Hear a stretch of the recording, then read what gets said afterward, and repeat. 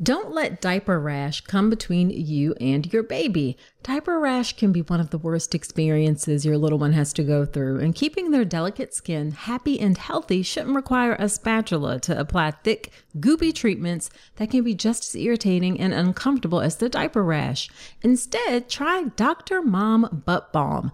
Dr. Mom Butt Balm is a pediatrician-approved skin protectant, free of dyes, preservatives, and zinc oxide. It was developed by a mom who is also a doctor when she couldn't find any traditional products that worked for her baby's persistent diaper rash. Use just a small amount of Dr. Mom Butt Balm to help soothe your baby's skin and feel good about making the right choice. Nothing comes between you and your baby, not even diaper rash. Check out Dr. Mom Butt Balm, available on Amazon or Walmart.com.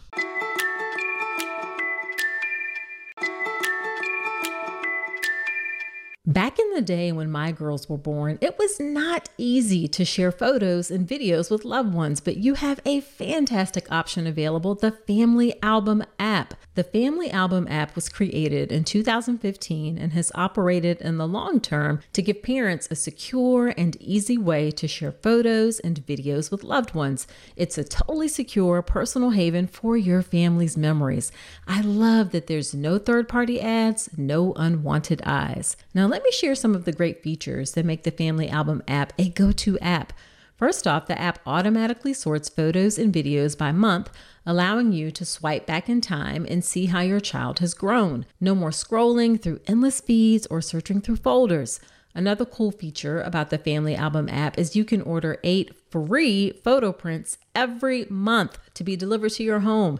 It's really nice to have some tangible pictures to hold on to or share to document each month of your baby's life. Plus, the Family Album app has unlimited storage and it is totally free. Yes, you heard that right. No more worrying about running out of space or being bombarded by ads when you're just trying to relive those heartwarming moments. So if you are still trying to use other messaging apps for your kids' photos, it is time to level up your family photo game with a free photo sharing app. Head over to the App Store today, search Family Album, it's all one word, download the app, and start creating a legacy of love one photo at a time. Today, I am talking about a topic that I said I would never discuss on my podcast, and that is home birth.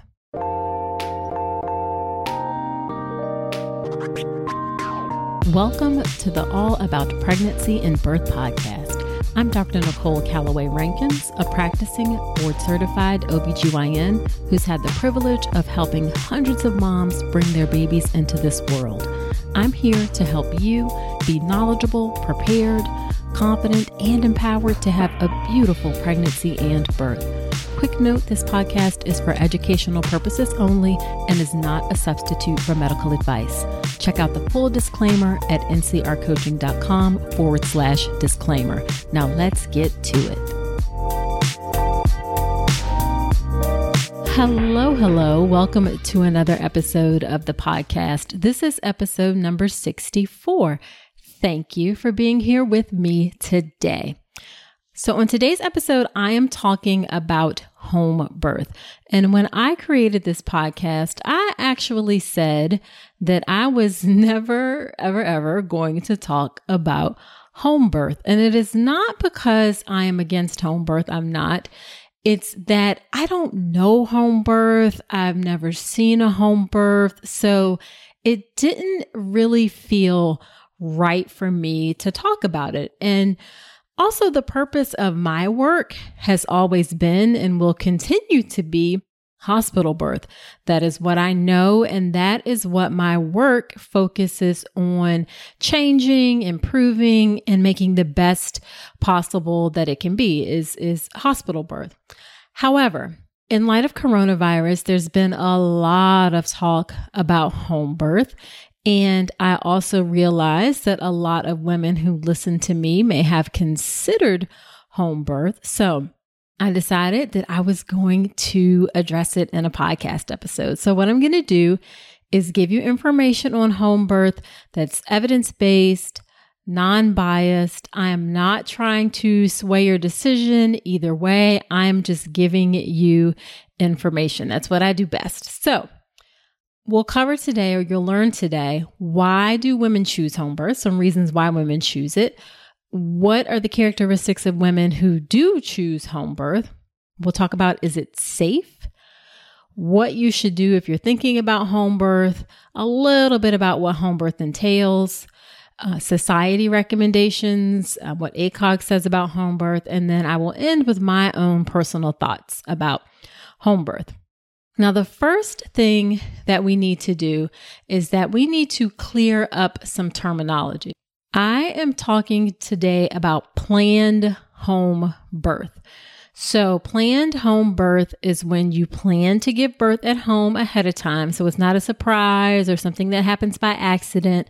You plan to give birth at home ahead of time, and you plan to do so with a birth attendant, usually a midwife. In the United States, it's most often a certified professional midwife. It could be a certified nurse midwife as well, although that's not as common in the United States. So I'm talking about planned home birth, which is a birth where you plan to give birth at home and with a birth attendant.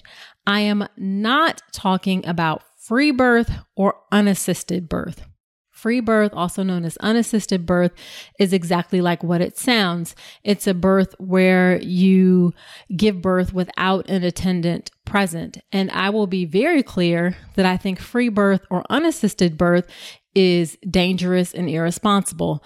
Women have always, or mostly throughout time, given birth with an assistant present or attendant present. It's not a common phenomenon of human history for women to give birth without a skilled attendant present. I think unassisted or free birth is just flat out dangerous and irresponsible. So that I will say very clearly that I do not recommend. But today I'm talking about planned home birth, which again is home birth with a skilled attendant present. Okay, so why do women choose home birth? Well, some advocates of home birth see hospital birth as a medicalization of what is a normally natural process. Birth is a natural process. It's not a disease. It's not a medical problem. And although folks recognize and acknowledge that hospitals are great for emergency situations, people who do home birth believe, and rightfully so, that most birth is uncomplicated. It is not an emergency. It's not a medical process. And what can happen is when low risk birth in particular occurs in hospitals, there is, just because of the way hospital birth system is designed, there is a higher chance of loss of control over the birth process. There's a higher chance of unnecessary medical intervention, and that can potentially lead to undesirable outcomes. So folks who choose home birth tend to want a low intervention birth. So avoid inducing labor, avoid artificial rupture of membranes or breaking the water, avoid use of Pitocin, continuous monitoring, epidural, medications for pain relief, episiotomy, instrumental vaginal delivery, all of those things, cesarean birth. So people want a low intervention birth. Some people choose home birth as well because they feel like home is a more comfortable environment. It's familiar surroundings. It's relaxed. There can be more intimacy with just a partner, or you can have other family members present, other friends present. It just creates a different type of an energy surrounding the birth. Also, some women choose home birth in a response to a past negative experience from a hospital birth. I've heard that many times, that women choose home birth because they had such a really bad experience in the hospital. As a matter of fact, a few episodes back, I had a birth photographer on, and she chose home birth because of a bad birth experience in the hospital too, actually. So there is that possibility as well.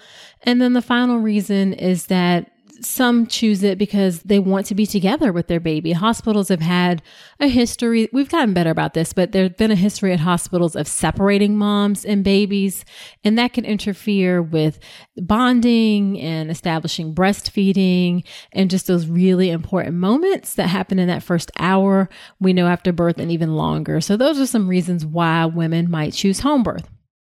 So when you look at women in the United States who have a home birth, first of all, home birth is not that common. It happens in about 1% of births in the United States. So in 2018, that's the last time we have data, it was 38,000 or so home births, and 90% of those were planned home births. And this is the highest home birth rate that has been recorded since home birth was added to the birth certificate in 1989. And we believe the higher rates are attributable to increases in home births among particularly white women.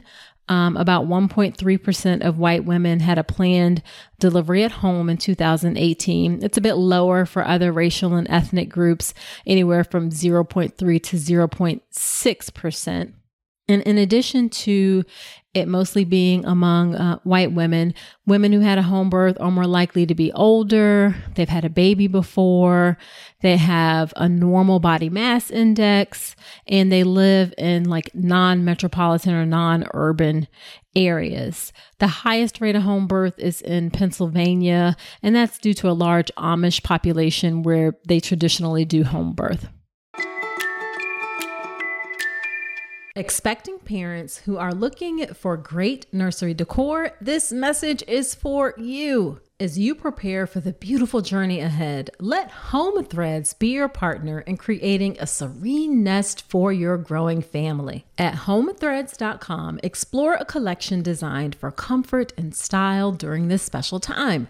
From cozy nursery essentials to soothing rocking chairs, Home Threads has everything to create the perfect home for your little one, and always at the best value. If you like unique items, then you definitely need to check out Home Threads. We got a silver picture frame from Home Threads that is absolutely beautiful.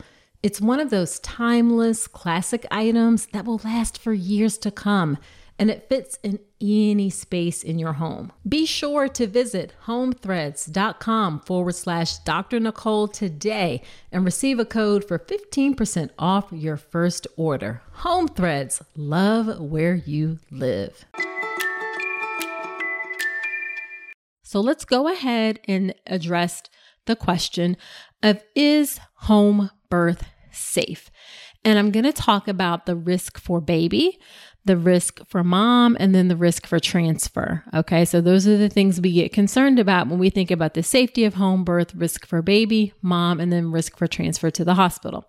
And I'm specifically limiting the information I'm going to discuss to studies that have been done in the United States, because I feel that that's most applicable to the folks who are listening. And I'm just going to go through a few studies here. So the first study that I'm going to talk about is one that included 17,000 low-risk women who plan to deliver at home. And this was between 2004 and 2009 that this data was collected. And when you looked at these women, most of them were healthy. About 78% were multiparous, meaning that they had had a baby before. Most of them were above average education and income. And the information for this study came from a database that was recorded by professional midwives. There was no data from hospital births that were available for comparison. So it's really just a summary of what happened among these 17,000 women. So when the rates of medical intervention were looked at, they were consistently low, which is pretty consistent with home birth across the world. So the episiotomy rate was 1.4%. And then for folks who transferred to the hospital, assisted vaginal birth, 1.2%, and cesarean delivery rate, 5.2%. So those are very low numbers. Then when you look at whether or not or how often moms were transferred, about 11% of transfers occurred during labor. So 11% of women were transferred to the hospital during labor or intrapartum, and then another 1.5% were transferred postpartum, so after birth. First-time moms were more likely to be transferred than moms who had a baby before, so that was 23% for first-time moms that were transferred versus 8% for moms that had a baby before. There was one pregnancy-related maternal death among these 17,000 women, and it occurred from a heart problem 3 days after birth.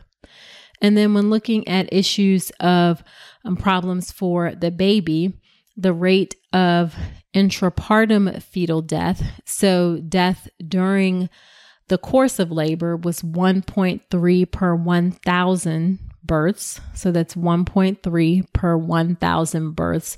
So then that would translate into about, among those 17,000 women, roughly 17 babies died, somewhere around there, a little bit more. And then for babies that were born alive, but then less than 7 days of age, passed away, 0.41 per 1,000 births. And then late neonatal deaths, so deaths that occurred anywhere between 7 days of age and 27 days of age, was 0.35 per 1,000 live births. So all very low numbers.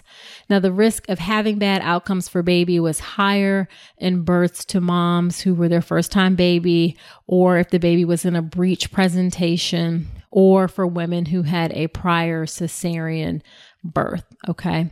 So looking at that one study of 17,000 low risk women, rates of medical intervention were low. About 11% were transferred, 1 death, and then low rates of issues that happened with mom. Okay. The second study is one that was a retrospective study from people in the United States. And what it did was it used birth certificate data to compare the outcomes of out of hospital birth. Now, this one is a little bit different because it included both home and birth center births, and it compared those to hospital births. And it included about 3,200 women who chose an out of hospital birth. Among those, 1,968 were at home and 1,235 were at a birth center. So a little more at home, but fairly close in terms of the numbers. And then it compared it to 75,000 planned hospital births. Okay. So it compared planned hospital birth with planned out of hospital birth. And that out of hospital birth could have been at a birth center or at home. So when you compare the two settings, so planned hospital birth versus planned out of hospital birth, there was an increased risk of both fetal, so intrapartum, and also neonatal death. So babies early in the beginning part of life. So in the out of hospital birth, it was 2.4 per 1,000 births. In hospital births, it's 1.2 per 1,000 births. So twice the risk of a fetal death if the birth occurred outside of the hospital.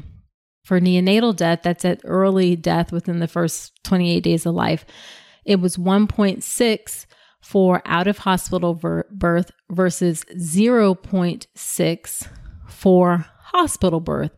So almost 3 times the risk for neonatal death for out of hospital birth. However, keep in mind that both of those numbers are very, very low.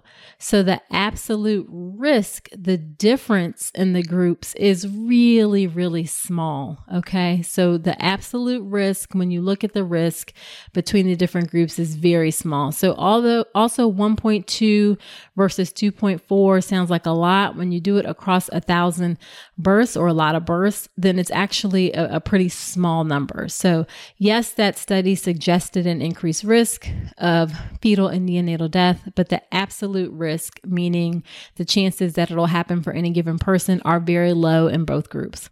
A similar finding occurred when they looked at the risk of neonatal seizures and babies needing ventilator support. There was a higher risk for both an out-of-hospital birth, but again, the risk in both groups, the absolute risk is very, very small.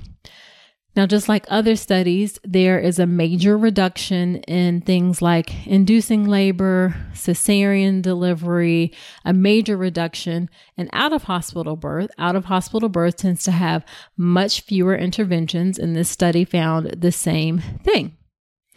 So when you look at transfer to the hospital, about 16% of out-of-hospital births involved transfer to the hospital, and those moms who were transferred were more likely to be first-time moms, all right? Okay, so the last study I want to talk about is another retrospective study, and meaning retrospective just means they look back at data. It's not them collecting data going forward, so they pick a point in time and look backwards and collect information. And this one included information from 97,000 planned home births of a singleton baby full term.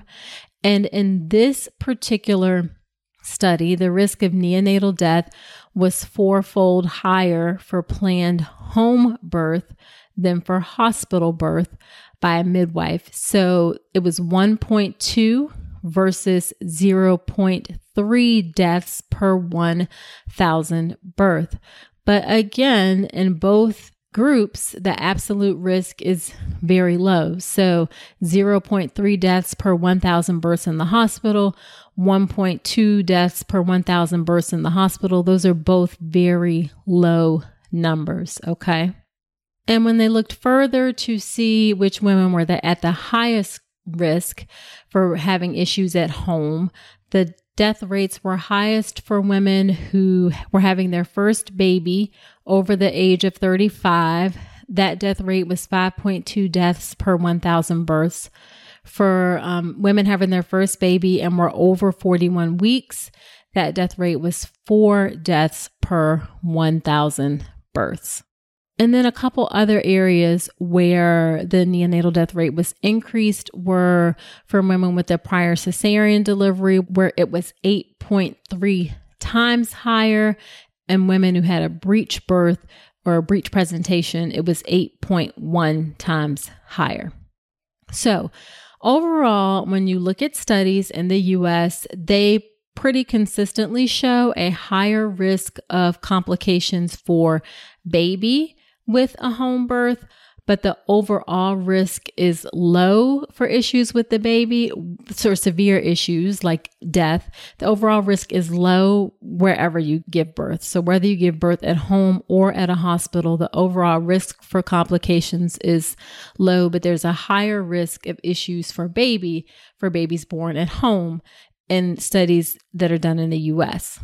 Now, I should note that there are other studies, including a very large study that looked at 500,000 home births, and this was across the world. And it actually showed no difference in outcomes, that things were the same. The outcomes were the same, whether or not babies were born at home or in the hospital. But we have to be careful because this study included systems where home birth midwives are very well integrated into obstetric care services. And that is not necessarily the case everywhere in the U.S. In fact, I would say that that is the exception rather than the rule.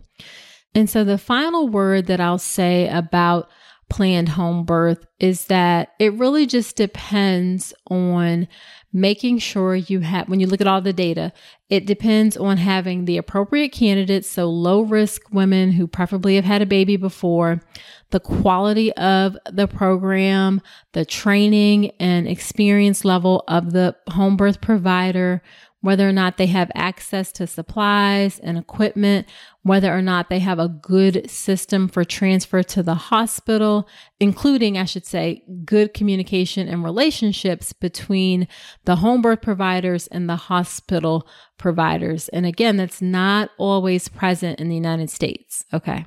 I know that was a lot, so hopefully that made sense. All right. So what should you do if you are considering a home birth? Well, the first thing I would encourage you to do is think about why. So what is your rationale? Why are you considering a home birth? Is it that you are afraid of the hospital? Is it that you're afraid of interventions? Is it because you had a prior bad experience in the hospital? Is it that someone recommended it? So think about why you're considering home birth, what your rationale is. And I would encourage you to look at whether or not hospital birth in a different setting or a different way or with a different provider could overcome some of your objections. It's just something to think about. Again, I'm not trying to sway you either way, but you just want to look at both options equally. I will mention that when you're thinking about home birth, it's usually not covered by insurance, and that can be anywhere from $3,000 to $8,000 out of pocket. Now, home birth is only appropriate for certain candidates, and any good home birth midwife will tell you that it's really appropriate only for certain candidates. And if you don't meet those criteria, then you're not a good candidate for a home birth. Now, this is not an exhaustive list that I'm going to give you. And some people kind of disagree on some of the things, but I think for the most part, people will agree. I think the biggest contention is a prior cesarean delivery, but for the most part, most people agree on these things as being criteria for women who can consider home birth. So number one, and this is very, very important, is that you understand the risk, the benefits, and the alternatives. It's just like anything else. It shouldn't be painted as one particular way. Everything has risk, benefits, and alternatives. So you should have an understanding of that very clearly before you go into a home birth or really any birth. It should be a single baby. So one baby with the head down. Multiple births are not considered safe at home. So a single baby, head down, between 37 weeks and 41 weeks. The 41 weeks is also a point of contention. Some people say 42 weeks, but 37 weeks and 41 weeks. And the estimated weight is normal for where you are in pregnancy. No serious medical conditions, no hypertension, no severe anemia, no kidney problems, lung problems, no diabetes with insulin. Severe obesity is considered a reason not to do a home birth. You can't have any serious obstetric problems. So no long rupture of membranes. Birth centers or home birth providers will transfer you to the hospital if your water's been broken for a prolonged period of time. Everyone's a little bit different, but at least usually around the 24-hour mark is when folks start getting concerned.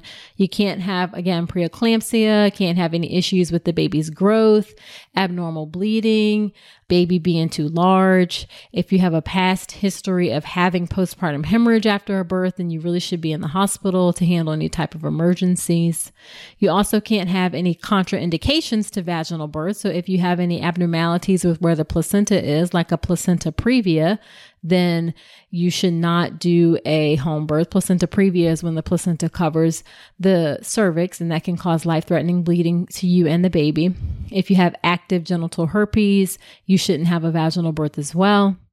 A prior vaginal birth is preferable. Spontaneous labor, so no inducing at home.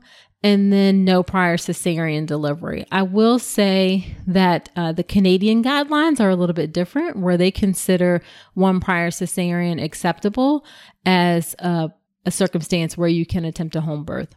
And then finally, you need to be close to a backup hospital in case anything happens. So you don't want to be super far away from a hospital that can give you the higher level of care if you need it. Now, ideally, if you do a home birth, you want to be in what's called a good integrated system. That is really essential for making sure that home birth is safe and making sure that when issues pop up with moms or babies, that there is rapid access to the hospital and the emergency services that the hospital can provide. Now, as I said before, in the United States, we don't have those systems very well in place. A place that does have it down pretty good is the Dutch system in the Netherlands. In the Netherlands, about 10 to 15% of women give birth at home. It's the highest rate of home birth in the world, I believe. And let me just give you a few characteristics of their system so I can give you an idea of what I mean by a very well integrated system. So they have lots of midwives who are trained to do either home birth or hospital birth, and early pregnancy care is primarily done by midwives. If complications occur, then the midwife refers the woman to an obstetrician, and the woman remains with the obstetrician for the rest of her pregnancy, and she's not eligible for home birth. And I should say as a backdrop that obstetricians in their system are mostly considered specialists in high-risk birth. Obstetricians do not do low-risk birth in the Netherlands. That's primarily for midwives. Okay. A second feature is that there are formal written agreements for collaboration between home and hospital birth providers. So those formal written agreements are in place, and that provides a good foundation for relationships and communication between all parties that are involved. A really important part of that is that there is mutually agreed upon categories for risk. So they have clear distinctions for women who are low risk and clear distinctions or things that make women high risk. And high risk women are promptly referred to an obstetrician. So when midwives identify any of those things, they escalate those women quickly.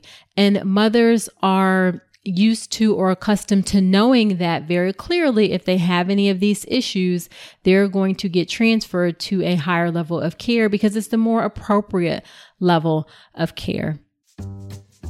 Hey, so you made it this far in the episode, and I'm thinking it's because you enjoyed this podcast. Well, if that's the case, then I have a favor to ask. Creating and producing the All About Pregnancy and Birth podcast has been one of the greatest joys of my life. I'm so grateful to have each and every one of you on this journey with me. Your support and engagement means the world to me, and it's what helps keep this podcast going. But here's the thing. Producing a podcast involves time, effort, and resources, from recording equipment to an editor, hosting fees, coordinating guests, countless hours spent researching and crafting content. It all adds up, and that's where I could use your support. I've never wanted to turn All About Pregnancy and Birth into a paywall. I want it to remain accessible to everyone. That's why I've set up a way for you to support the show financially if you're able and willing. If this podcast has helped you during your pregnancy, your birth, or your life, I'm asking you to consider contributing to the show. Your support will help cover production and team costs and ensure that I can continue delivering the episodes you love. So in the month of March, head to drnicolerankins.com/support and contribute whatever you can. Your support, no matter how big or small, makes a significant impact. It helps us continue delivering high quality content and ensures the future of All About Pregnancy and Birth. Again, that's drnicolerankins.com/support. Thank you so much for being part of the All About Pregnancy and Birth community. Now back to the show. And then the final thing is that there are formal protocols for home to hospital transfer and a timely transfer system. Okay. So formal protocols for when a transfer is going to happen. So folks know ahead of time to anticipate that someone is coming. Let me give you an example of this. So if a woman is at home and she's bleeding heavily, then the midwife would call to the hospital and say, hey, I have Miss such and such. Here are her records. She's bleeding. Here's what's going on. And the hospital can be prepared. Or, hey, I have Miss such and such, and the baby's heart rate has been low. It's been, in the 90s for 5 minutes or 10 minutes. Then the hospital can open up the OR, have the OR available, have all the staff ready for an emergency cesarean if necessary. Those type of formal agreements and communication are not very common in the U.S. And then one more thing that is present in that system is availability of lots of equipment. So they have clean delivery equipment. They have sterile instruments at home births. About 6 weeks before a due date, insurance companies actually mail pregnant women what's called a maternity box, which has like pads and gauze and protector stuff and things for delivery and postpartum. And then the midwife brings other things like medications, neonatal resuscitation equipment, and then oxygen. So that is what a very well integrated system looks like. And that is how you have the safest home births possible. All right. Now, as far as what home birth looks like at home, in general, the approach to labor management in home births is just really allowing physiologic labor and birth to progress spontaneously. There's not a lot of medical intervention. Typically, babies are monitored by intermittent auscultation with a handheld Doppler device.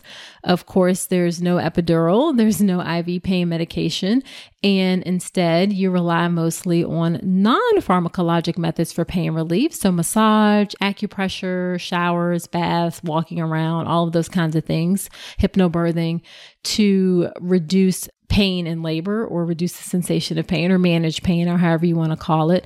And women are typically encouraged to eat and drink however they feel like they want to follow the instinct of their bodies.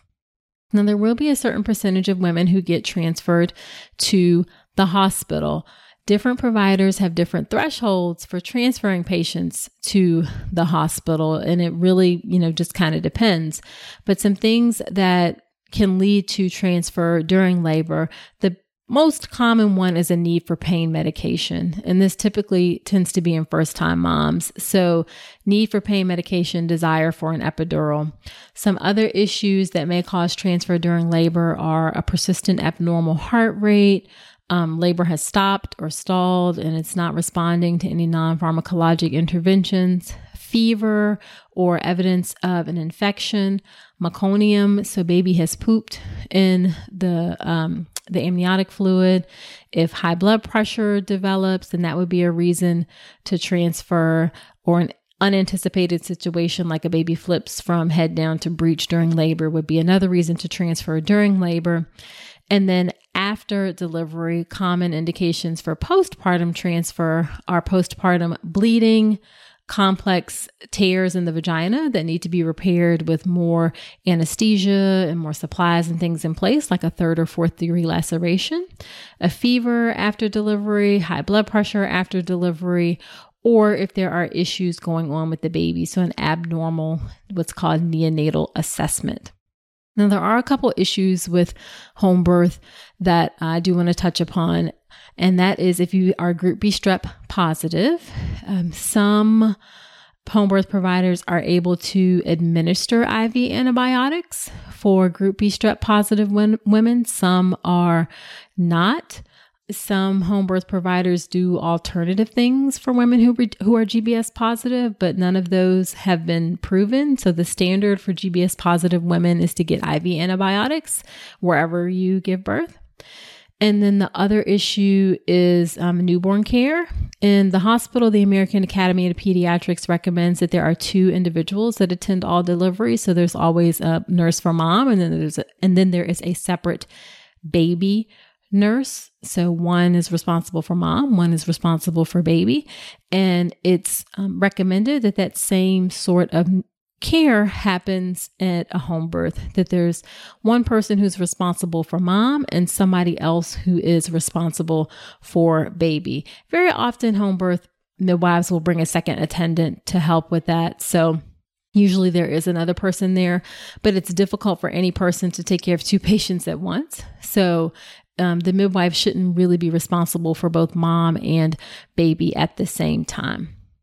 And then finally, as we close, society recommendations, the American College of Obstetricians and Gynecologists considers hospitals or accredited birth centers a safer location for birth than home because of the availability of physicians, transfusions, antibiotics, anesthesia, other resources for emergency care for moms and babies. So they recommend against home birth, however, support women's choices to give birth wherever they choose.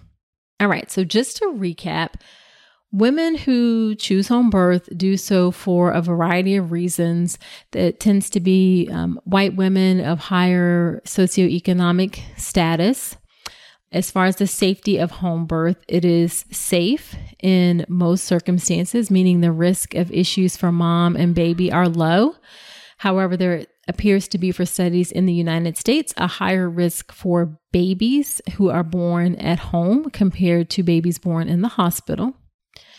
If you are considering home birth, then you need to be a good candidate, and you need to be, and a good candidate, I mean a low risk candidate, no medical problems, no obstetric problems, all of those things that I talked about earlier, and a good integrated system. And I have seen integrated systems. We actually have a certified nurse midwife near where I live who does home birth, and she has a good relationship with one of the doctors in the community as her backup system. So it needs to be in a good integrated system. Also remember that you're going to probably have to pay out of pocket, and you have to plan for that possibility of transfer. As far as society recommendations, ACOG recommends against it. And then my personal feelings are, I, of course, support women's choices to give birth in a setting that feels right for them, as long as they are aware of the benefits and risk of what's involved in any setting. Home birth does make me nervous because I feel like babies, when they're born, they're new. They may, be a little bit more fragile. So that's the part that makes me nervous. Babies not having access to the higher levels of care. I think the issues that come up with mom, typically there's time to get to the hospital, but sometimes things can turn south fairly quickly. And then the other issue is that I have seen some providers who have a questionable level of skill who are doing home birth, and they wait too late to transfer. So by the time they get to the hospital, then I've seen some really unfortunate outcomes for mom and baby. It has not been anything that's frequent. I can count it probably on one hand, that it's happened, that I've seen these bad outcomes, but just one of those kind of sticks with you. So that's the problem that I see, is that we don't have that good integrated system. Sometimes physicians on the other side are nasty. When women get transferred for home birth, we don't make it a good place and a safe and welcoming place for home birth people to transfer into the hospital. And that's part of the problem, I think, too, why home birth providers may wait too late to transfer, because they fear the backlash on the other side. So I see where that can happen, but that's the part that concerns me as well. And just like there are bad stories of hospital birth, there are bad stories of home birth. You can Google home birth gone wrong and find stories. So there's stories on both sides. So, my final take is that home birth, of course, it works for some women. However, it is not for all women. And for those women who still want or need hospital birth for some reason, I am still here. I am committed to making sure that women have a beautiful birth in the hospital, and that in a hospital setting, they're treated with compassion, dignity, respect, all of the things that they deserve, and that they're always placed at the center of their birth experience. So that's my personal feelings about home birth. All right, so that is it for this episode of the podcast. Please be sure to subscribe to the podcast in Apple Podcast or wherever you listen, Spotify, Google Play. And I would love it if you leave an honest review in iTunes. Let me know what you think about the show. It also helps the show to grow and helps other women to find the show. Now, whether you're considering a home birth or a hospital birth, either way, you need to know some warning signs to look out for after birth. Actually, most of the problems associated with maternal mortality, about 60% of deaths, actually occur after birth. So I want you to go to ncrcoaching.com/warning signs, and I'll put that link in the show notes. And warning signs is all together. Grab this free downloadable list of things that you can look for after birth, whether you give birth at home or the hospital, so you can be safe after your delivery. Now, next week on the podcast, it is a birth story episode. So, those are always some of my favorites. So do come on back next week. And until then, I wish you a beautiful pregnancy and birth. Thanks so much for listening to this episode of the All About Pregnancy and Birth podcast. Head to my website, ncrcoaching.com, to get even more great info, including free downloadable resources on how to manage pain in labor and warning signs to look out for after birth. You'll also find information on my free online class on how to make a birth plan, as well as everything you need to know about the birth preparation course. Again, that's ncrcoaching.com, and I will see you next week.